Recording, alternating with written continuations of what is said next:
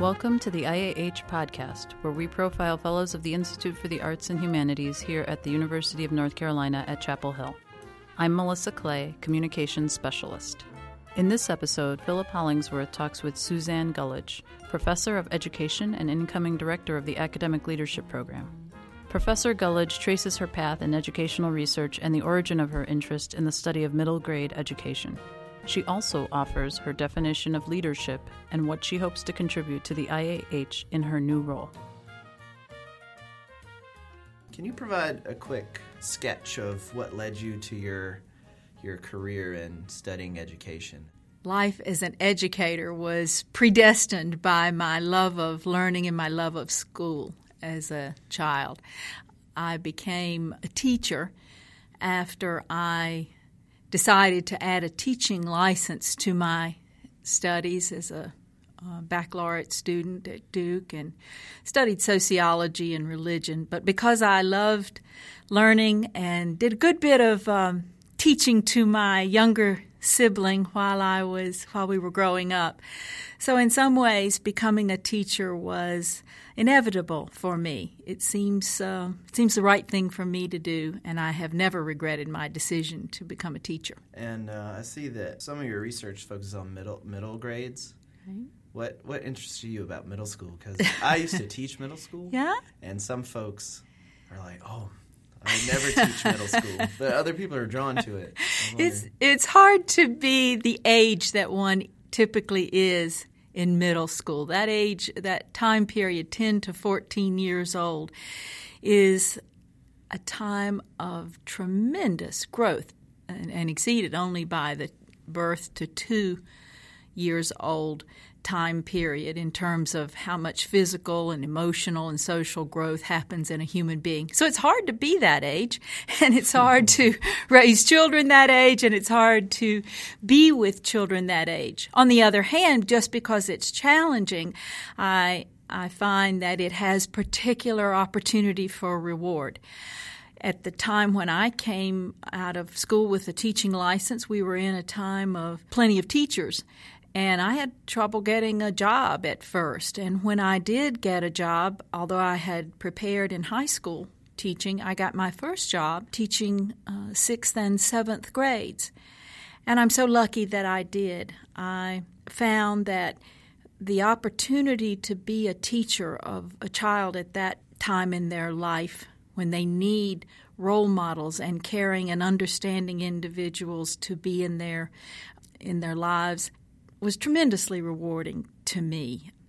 Now that I think back on it, my 6th grade teacher was instrumental in my development as a student and had a tremendous impact on my life in lots of ways. And I've realized that to be a teacher, to be in the life path of somebody when they're 10, 11 years old and suddenly coming into their own as an individual is a really special thing to do, and it was the right thing for me. And because of my love for it, I was asked to lead our program in middle-level education for a number of years and did so for 10 years and really loved that work and continue to enjoy preparing teachers who teach at the middle and secondary level. We're going to switch gears and talk a little bit about your experience with the Academic Leadership Program, especially coming in as the new director of the program. In what year were you a participant in 2014? I was in the class of 2014-15, right? Okay. Can you talk a little bit about your experience in the Academic Leadership Program and how that's impacted your professional development? It had a tremendous impact on me. It came as an opportunity for me after I had done some work as an academic leader in my school and in faculty governance. But it was right, having had enough experience, I understood the challenges of leadership and my own weaknesses. So the timing was great. I benefited tremendously from the leadership of Kim Strom-Gottfried and Rob Kramer and my colleagues who were in my class. We got to know each other after having spent a week at the Center for Creative Leadership in Greensboro And during that time, I was with individuals whose work is in all kinds of private sector and NGO roles. And I realized as I explained what I did in my academic work and in my role as a leader that there's a lot we have in common with people who do work and lead, but there are also some unique things about being an academic leader. So I was able to recontextualize what I was interested to continue to do when I had the opportunity to be an ALP fellow. What do you hope to bring as the new director to the program? I'd like for us to continue some of the really wonderful programs and approaches from which I benefited. Those are, having a strong curriculum and having opportunity to cultivate friendships and trust and critical friends relations among the cohorts and within the cohorts. But I also think we need to be mindful that each group of individuals who come to ALP, who are selected to be a cohort, bring unique needs and interests and assets, and we need to capitalize on those. So I hope we'll continue to do that and also be mindful that the needs of the university, the issues that are at the forefront, are constantly changing. I think we ought to be responsive to those. And so like anybody who thinks a lot about curriculum, the needs of those who are directly involved, the context, the changing aims and objectives for a program ought to be first considerations. I'd also like for us to continue to take advantage of and perhaps ramp up our involvement with some of the resources we have on campus. There are new ones. There are some that have been around for a long time. For example, the Ackland Museum, Carolina Performing Arts, Playmakers. I've learned myself that the arts have a great contribution to make to things academic and scholarly and leadership related. I've always said that there was probably more truth in fiction than in some of the more didactic and nonfiction literature that we expose ourselves to. But I'd like for us to take advantage of those resources in some way in our ALP curriculum. We also have a number of centers for innovation, and design thinking is something that I hear lots more about on our campus.